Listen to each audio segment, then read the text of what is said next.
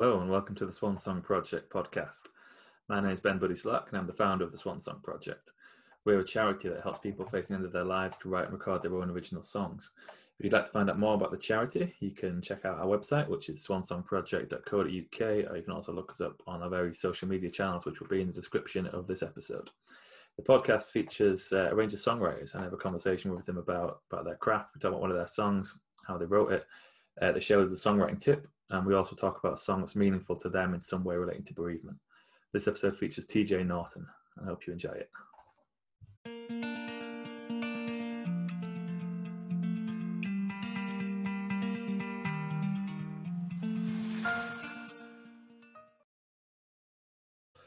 Okay, so today I'm here with TJ Norton. Thanks for joining me, TJ.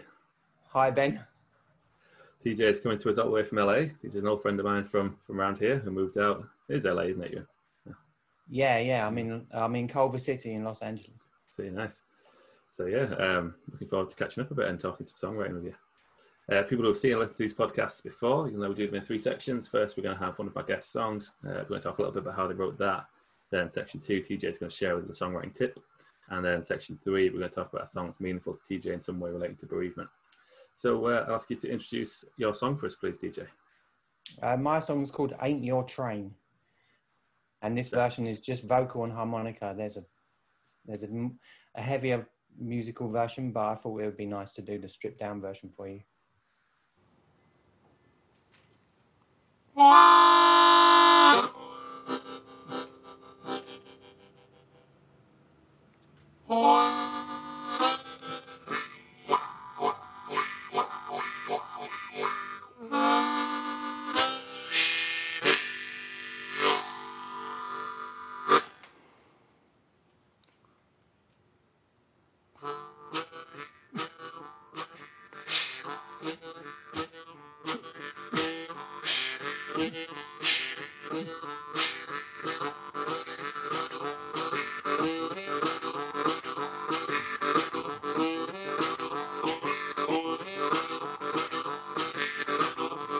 I said this train,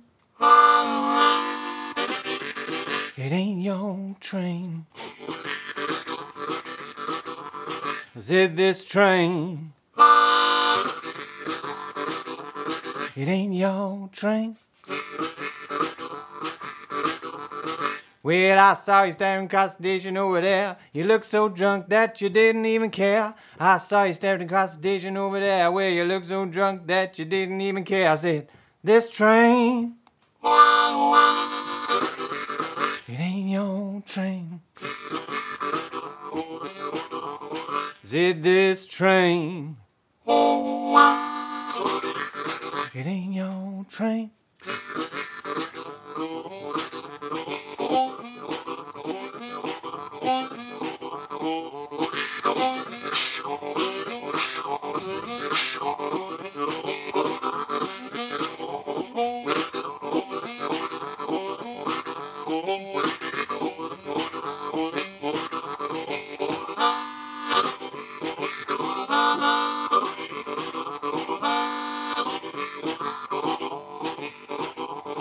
Well, I saw your mama in the carriage next door, getting real tight with a man who ain't your pass it. I saw your mama in the carriage next door, she was getting tight with a man who ain't your pass it.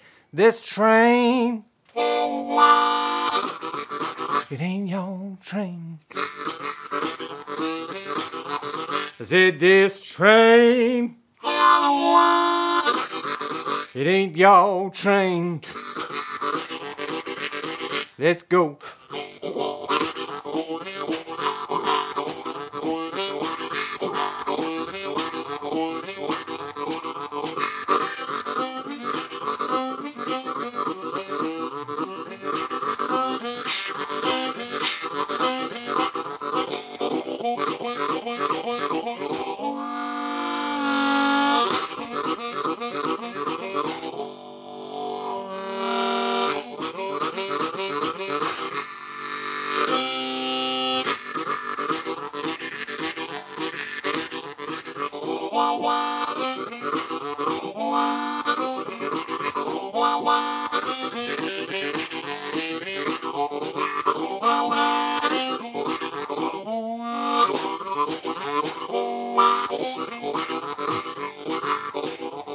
said this train,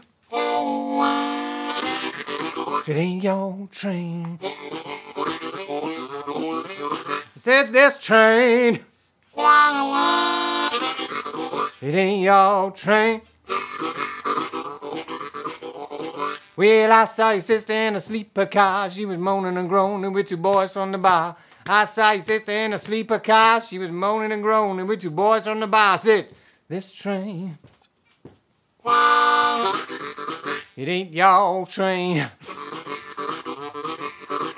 I said, this train, it ain't your train. Let's take it home.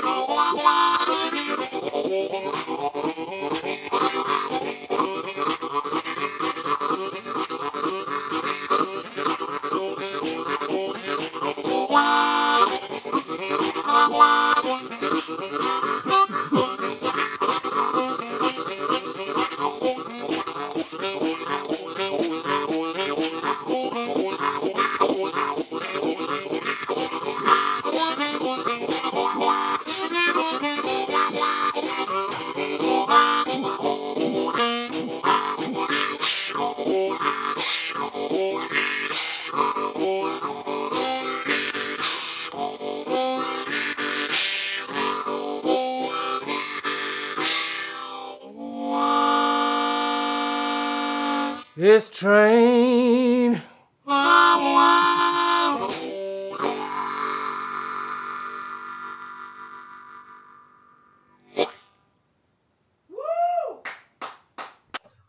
Okay, brilliant. So that was Ain't Your Train by TJ Norton. Are you still doing, is it still TJ in the Suitcase you do? yeah, I'm updating it. I'm working on a lot of other material that to kind of make it broader and more modern, but I'm still keeping that name because it's relevant. There's a reason I've got that name for the solo act. Yeah. Is that because you still use the Suitcase for the percussion? Well, yeah, basically, yeah. I started with that old World War II cardboard suitcase that everyone, the evacuees used to get, and I've still got that. But I just like the idea of the theory of being able to pack everything into a bag and go as a musician. Yeah. So that's kind of, I've had to do that in my life as well. I have had to pack whatever I had left of my life into a bag and go a number of times. So it's relevant. Yeah. It's handy, even more handy when that bag can then become part of your musical act as well. Yeah, it's kind of cool. Yeah. So what can you tell us about writing Ain't Your Train? Did you write it just harmonica like that, just harmonica and voice, or did you write it with other things in mind? Actually, yeah, I wrote it with harmonica and voice and the Suitcase drum and the tambourine pedal thing that I made. The wooden pedal that beats the tambourine with my left foot, and then, as you know, I have an old suitcase that has a drum pedal on it that stands upright on the floor, and that goes on my right foot hits that. So it was made to be pretty stripped down, and it came from an old spiritual, that idea. So there's a famous old spiritual called This Train that I'm sure you know. Mm. And there's a whole bunch of others. I listen to a lot of that stuff, and I've found some pretty obscure, like there's a couple of harmonica playing preachers from decades ago, and I was just blown away by them because they were full on Southern preachers in the US. There's a few others, but from sort of the 20s onwards, and I don't know, it was so powerful. I think stripped down music's really powerful. I really like acoustic music and real bare bones roots music. So this song, Ain't Your Train, came from the idea of a spiritual, and as you know, because I'm kind of known as a blues player, the train, the image of a train and traveling on the train has a lot of different connotations. And obviously we have black slaves in America, African slaves that escaped, and not only African slaves, but black slaves, white slaves, Chinese slaves, you name it, that escaped from the southern states and jumped the freight trains and traveled up to the cities in the north later, or just away. There's also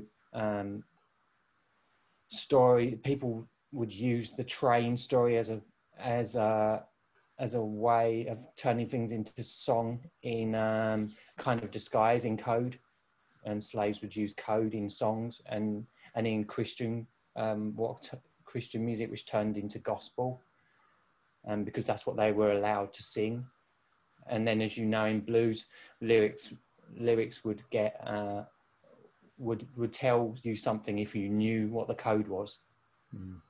In lots of the famous songs, in Muddy Waters songs, Howlin' Wolf songs, like Bucka White, you name it, Son House, all these old songs were communications. So I thought I'd kind of turn it around a bit, and the Train to Glory is a classic image of doing right and going to heaven, the passage through good to heaven.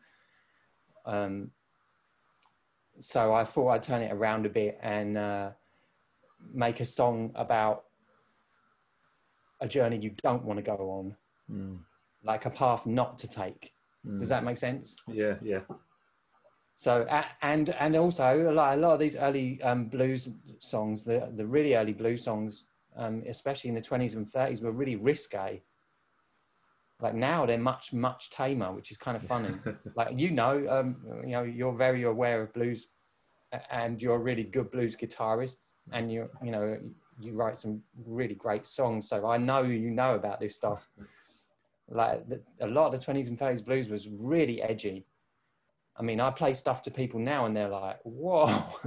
So, and there's a lot of fun in it, and there's a lot of joy in it as well. And it's raw, and they'll take subject matters and twist them around. And, like a lot of them things could be, a lot of them songs and lyrical content could be related closer to what would be hip hop today. And they're less mainstream now, but so I figured, I took some bits out of my life from where I used to, commute to London and back, and I used to use trains a lot, and sometimes get stuck after the last train if we'd all been out in London and we had to get back to Essex, where I'm from, and we would jump on the milk train if we like give the driver some beers or whatever. And I just like you get the last train home on a Friday night from a big city, and there's some craziness going on. There's a lot of drunk people and there's a lot of madness going on. So I mixed some of that in there and made and really the story of the song that isn't stated is this could be a journey that you don't really want to take. Does that make sense? Yeah, that's really good. Yeah, I really like it. And that was your kind of starting point of like, I like that idea, just then flipping something in. And telling just that alternative way of looking at it. It's really good. I remember someone saying to me one time before that you can make any blues song better by adding a train to it. Right. That's like the most popular song I've ever done. Yeah. Yeah, it's crazy. Yeah, it's a good one. And the train, like the harmonicas associated a lot with the train as well, isn't it? That's something I always associate anyway with that. Both the image of people sat on trains playing harmonicas, but the rhythm you get with is that train style rhythm, isn't it? That's quite common with harmonica. Oh yeah, it's huge. Like that's how I personally learned to play harmonica. Yeah, was by copying the super basic, 4-note, or it starts as a 2-note train rhythm, but basically a 4 beat, just a straight 4 on the floor, like. And then you learn from that, and people used to. If you go way back to people like DeFord Bailey and a whole bunch of other players, American blues players, their training impressions are mind-blowing. Yeah. And they could circular breathe, and they would put in like sounds of dogs chasing foxes, and they didn't, you know, they do impressions of all these sounds while doing that train with them. So if anyone's interested in that, you can throw back to all them guys. There's a guy called Joe Falisco, who's a very famous harmonica player and an authority on the history of blues and harmonica. He's also one of the world's best harmonica customizers, and he's a guy to like YouTube search. Oh, nice. Yeah, so look at that. Yeah, it's an amazing instrument. I've always been a fan of doing a lot with a little, and the harmonica is kind of one of the best examples of that, of such a small instrument that you can do so much with. Welcome to my life. Yeah. What's it like writing with, you know, for such a minimalist arrangement? Is that something that you've always done when you've written, or like did you used to write, because you know you've had various bands in the past? What's it been like writing in such a minimalist way, and like does it affect your writing at all, or do you, I guess, like do you like the challenge of doing it that way?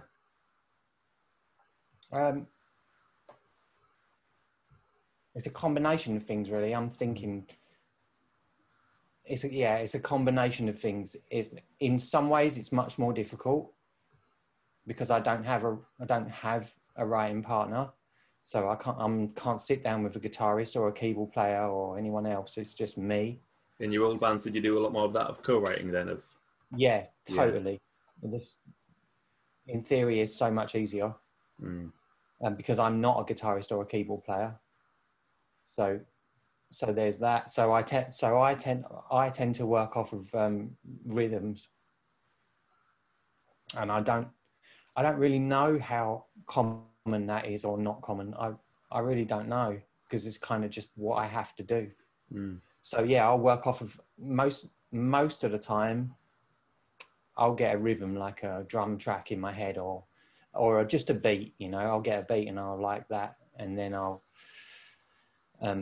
start working off of that, or I'll get an idea. As you know, writing songs is weird. Stuff comes from wherever. You'll see something, you'll hear something, or you'll wake up and so there's something in your head and you have to quickly get out of bed and get it down. Like now I run into my music room and put it down on my new setup, which is it involves a whole bunch of effect pedals and a loop pedal, and the loop pedal really helps because I can put the drum beat down, because I have a little drum unit that I do with my feet. So it's kind of moved on, but it's essentially the same thing. And I can record the drum beat and get that down, and then I can record a bass line through an octave pedal. So, and blah, blah, blah. So I can get that down, and then I work off of that, and I'll just scribble down whatever words come out, like just scribble it all down just to get it out of my head. And then I'll work the track out on the loop station and the effects, put the basic thing down, make some nice sounds that I like. And then I leave that running, and then I let it run and see what my head does. And then I'll keep reading through, and then you start the process of stripping stuff down, trying to make it better, and figuring out a chorus or the, you know, as you know, often the first words you get end up as the chorus. Or there's that repeated hook, or so yeah, it's in that way it's easier. So in one way it's harder because there's no one else to work off of, but in that way it's easier because I can just do it in my own space and time. I don't have to wait for anyone else. Yeah. I'd forgotten that you were doing the loop stuff, and it just came back to me as you were talking about it. Was where before you moved away, there was one time you came and helped out with the workshop I was doing. I was doing a project working with young offenders around here. Yeah. And you came and did a performance for us one time when you were I think you just started doing it then, doing the loops. So I remember all the group were just hypnotised with it. I remember thinking at the time, this is going to be great. They're going to love TJ. Oh, really? That's good. Yeah, I remember you demoing to them all how you do it, and they were obviously just loving they could make a sound and then repeat it and play with all that stuff. Remember that? It was in a church in Dewsbury, I think it was. Yeah, I think I saw a picture of that actually not that long ago. Something popped up. It'll be on social media, on Facebook probably. Memories or something, yeah. I forgot. Yeah, that was beautiful. Yeah, that was a good day.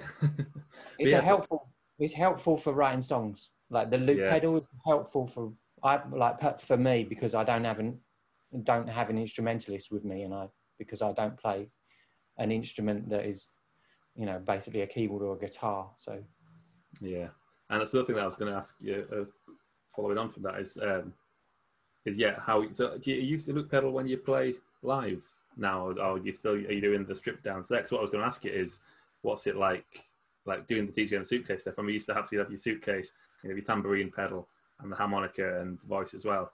Like keeping track of everything that you're doing. Is that ever an issue of the amount of multitasking you're trying to do at the same time? Or is it something you get used to? No. Like with the first, the original incarnation of TJ and the Suitcase, which, like, you've seen it, so you know what it is. But for everyone that hasn't seen it, it's just me singing, playing harmonica, acoustic, and through a small valve amplifier, and then the suitcase with the drum pedal on my right foot and the tambourine beater pedal on my left foot. So both feet are going, voice is going, harmonica's going. No, I always have a set list. I always have a set list, and I always have it on the floor. I know some people don't, but so that I have a plan. I deviate from the plan sometimes, depending on how the crowd is reacting.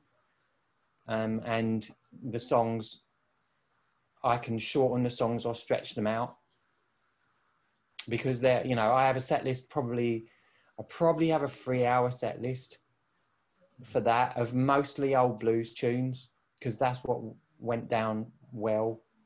And they're not all the ones that people would know. Some of them are, there's a few in there, but a lot of them aren't. And the thing I do with the harmonica playing, because there's no like guitarist, is I play really rhythmically. I play a lot of rhythm.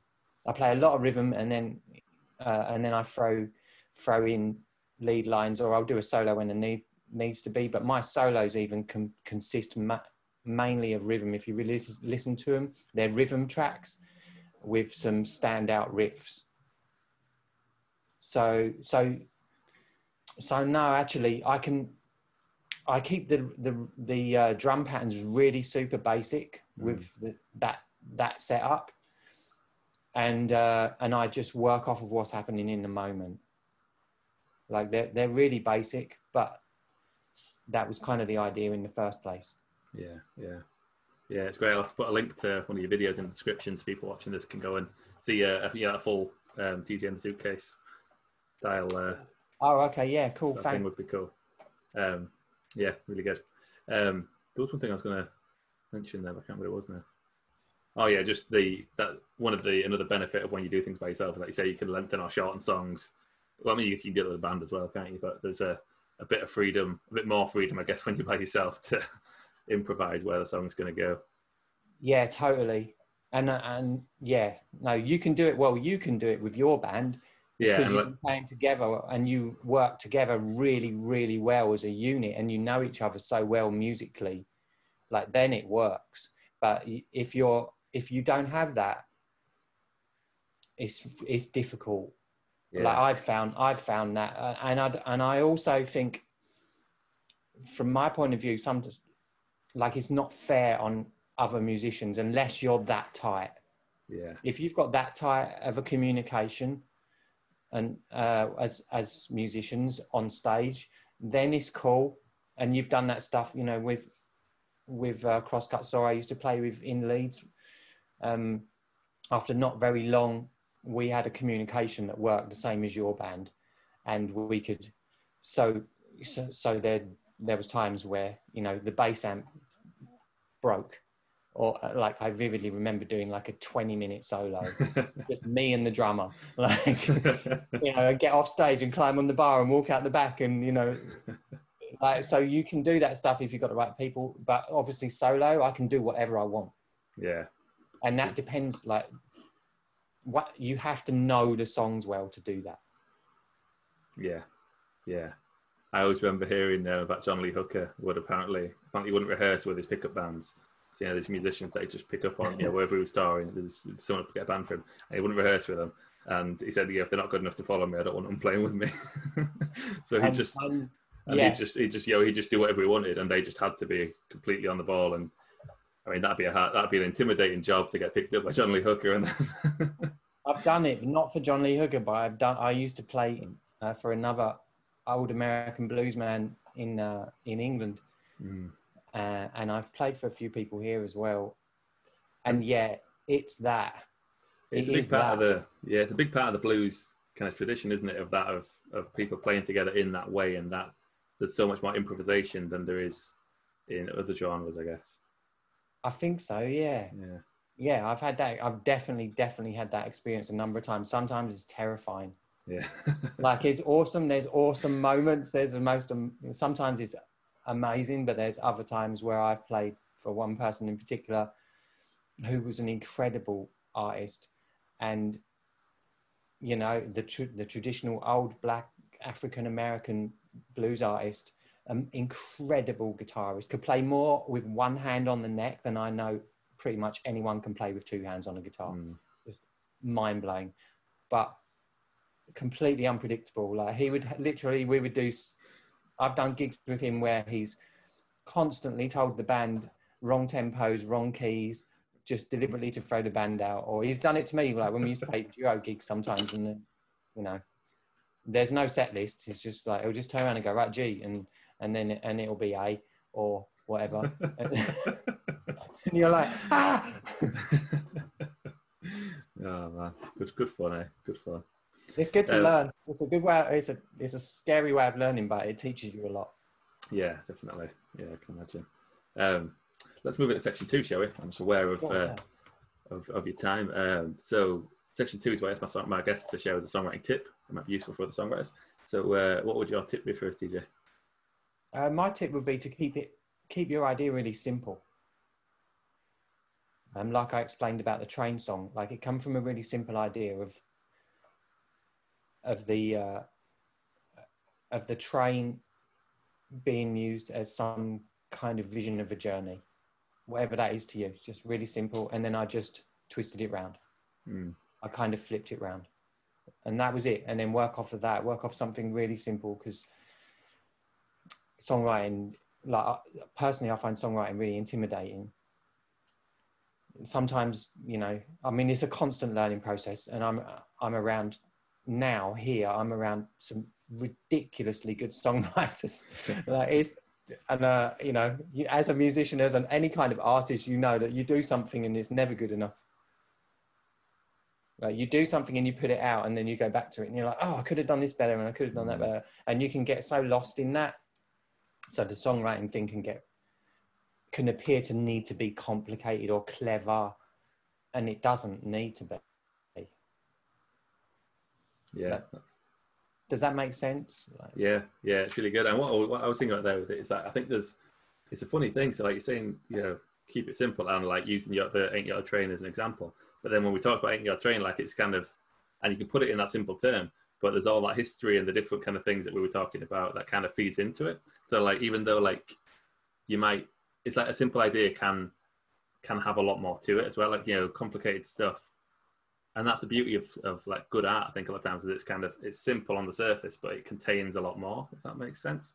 So like, yeah, it makes total sense. Like, you might not have been writing it with all these things, man, this is all the symbolism I'm doing here, this is what it's referencing, but it is it's just written in a simpler way.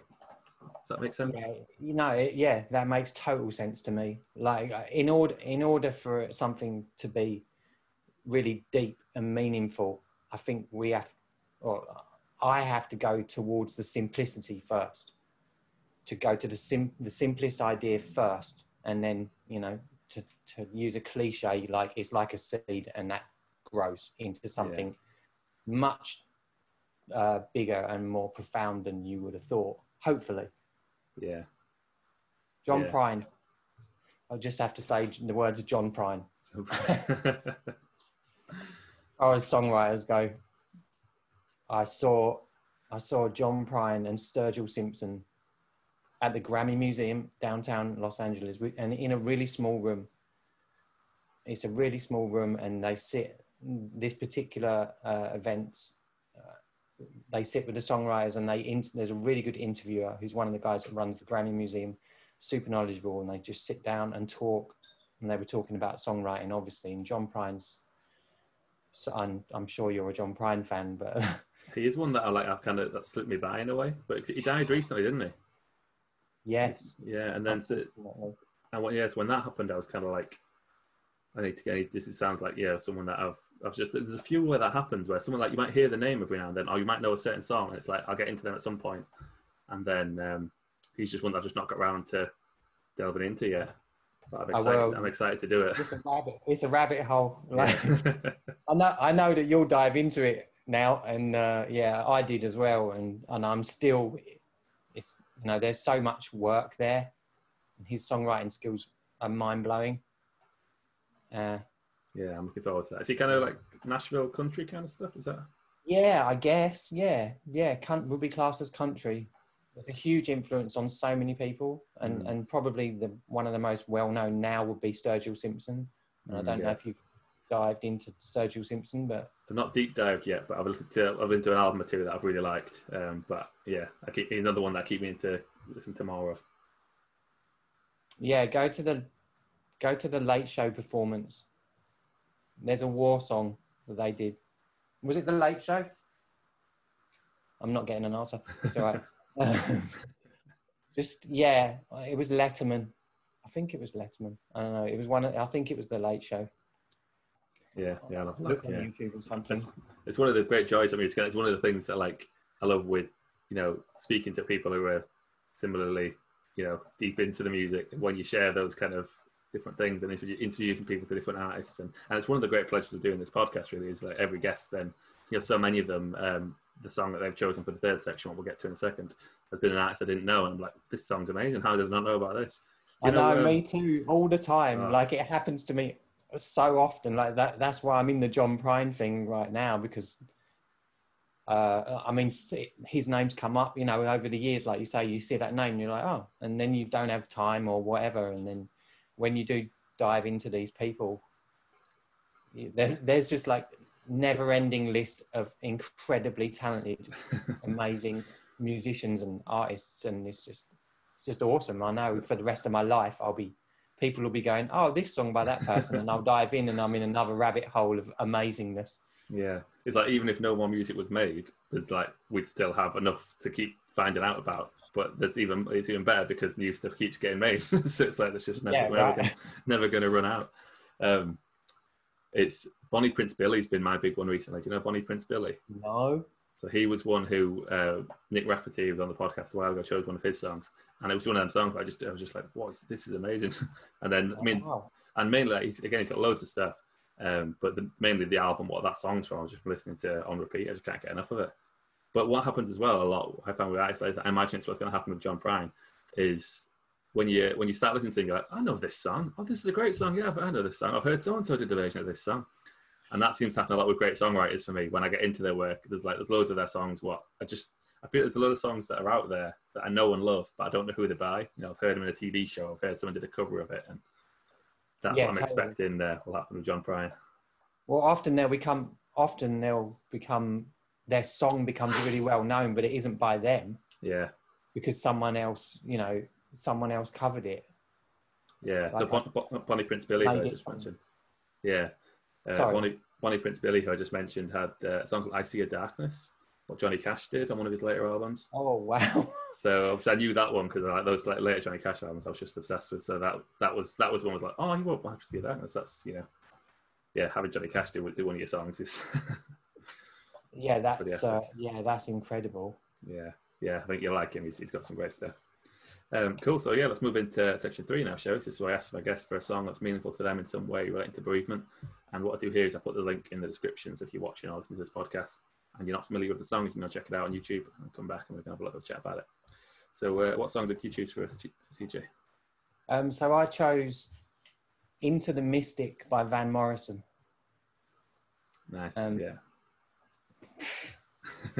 What can I say about? Well, what do you want to ask first about that song, or why I chose that song? I mean, I guess just why you chose it. What was it? Was it like, and what happens? A lot of people find with that question is that a lot of songs come to mind, but then there's one that kind of leads it. Is there a reason why that one stood out to you? Does it have a personal experience linked to it, or Yeah, I definitely. Yeah, that song. My godmother was living in Ireland, and she got sick. She had a brain tumor, a stage 4 tumor, and I went to Ireland to be with her. I hadn't seen her for quite a while, and she was a huge music fan, and she was also, there's a reason she's my godmother, because when I was a little kid, growing up in Essex, on Canvey Island in Essex, her house was at the end of the street. Our houses weren't that far away. We were like, I don't know, 10 houses away or something, and we were all kids running around in the street as we used to. And her daughters and sons, were our best friends. And, when I'd get in trouble or whatever, like and run from my mum, like I'd run down to, her name's Pam, and I'd run to Pam, and she would be like my protector. And so we were really close. And when I was young, and she was my mum's best friend, and, my mum and dad were super close to her. And she was a really strong, she came from a very, very tough background. She was a super strong person. She was a fighter. She had a lot of rough times in her life. She started work in London at age 14, on her own. So she'd been through a lot in her life, and she was a huge music fan, and she was really positive towards other people. She did that kind of work, and she was just really a go for it person. So that was, her, so she loved that song. And on a Friday night, we were staying in the little cottage house, her and her husband and me and whoever else was there, because as you know, Ireland's super sociable. People would just turn up with bottles of whiskey, and and then we would sit on a Friday night, and it was like song night, and just we'd take turns on who chooses the playlist, and drink wine or whatever, and just get drunk and dance and jump up and down, scream, shout, whatever happened, and she did that up until just before she passed. So I don't know. So that song just is always in my head when I think about her. So that is very relevant to this podcast, to your podcast, and the Swan Song Project. Yeah, there's some beautiful memories. I've got connection family in Ireland, and those memories sound very familiar to me as well. They're just really good times, aren't they? And people sharing music like that. There's something there's still something about Ireland and the Irish, particularly in Ireland, that I found that was old-fashioned in a good way. That deep connection of people, I found that when my godmother passed, and she passed at home. I was holding her hand when she passed. In bed at home in the front room, when you could see the fields outside the window, and the cows breaking through the fence, coming into the front garden. People just came. It was for me, it was a very strange experience, but a really good experience. But people just came. People just appeared, and people walked for miles, literally, and turned up and knocked on the door with arms full of food and a lot of whiskey. And a lot of Irish whiskey, but people just appeared. People didn't call up, people did call up, but didn't call up and ask her. People just appeared because they knew what grief was about and what this time was about. And then, and there's also something I wanted to say about that time of being with someone who was terminally ill and knew they were going to go, knew they were going to travel on and pass on. Is people don't talk about the fun and the laughter. And I've experienced that with a number of people I've known that were, that got sick and were going to pass. Is people the press and things don't often talk about the joy that happens in that, whatever that time, that span of time is, where you're with someone who's in that situation. And there was so much laughter. There was obviously a lot of pain and a lot of, and a lot of grief, but there was so much laughter and joy, and like music was a massive part of that. Like she was always playing music. She would like turn the music on and play some Van Morrison, play some Scott Walker, play some Johnny Cash, whatever. And that was a really beautiful thing. Yeah, it's great, TJ. It's yeah, like you say, like people, and it's sad when people kind of fear when someone's dying and someone's got a terminal illness, that a lot of people might pull away and like be worried about it because it's sad. But like you say, because people don't lose their sense of fun and the sense of humor, and yeah, you can have some really magic times with people. And there's I love that kind of the really dark humor a lot of people get when they've kind of accepted the situation, and some of the yeah, you can have some very good times. But yeah, lots of like very dark jokes about the situation. Did you see there was one? I think it was an Irish guy, in fact. It was something I saw online about this guy who, when he knew didn't have long left, and he'd recorded him like doing this thing about like that he was still alive in his casket, and he'd arranged for it to be played at his funeral. So as the casket was lowered to the ground, like you could hear his voice, "Hey, let me out, let me out." Oh yeah, I did see that. You see that? Oh, wasn't that Irish? I think it was, yeah. I think that was Irish. That doesn't surprise me at all, coming from the Irish. They've just got the most incredible sense of humour and groundedness. Yeah, that cracked me up to that one. But yeah, people, you have some great times with people right to the end. And it's nice, like it's nice hearing you talk about it then, and like seeing like they're clearly memories that mean a lot to you, and yeah, it's really nice to see, and that like you had those times with those people when. Oh yeah, I actually feel very lucky to have had that experience. Yeah, brilliant. Well, thanks a lot for your time, TJ. It's really nice catching up with you.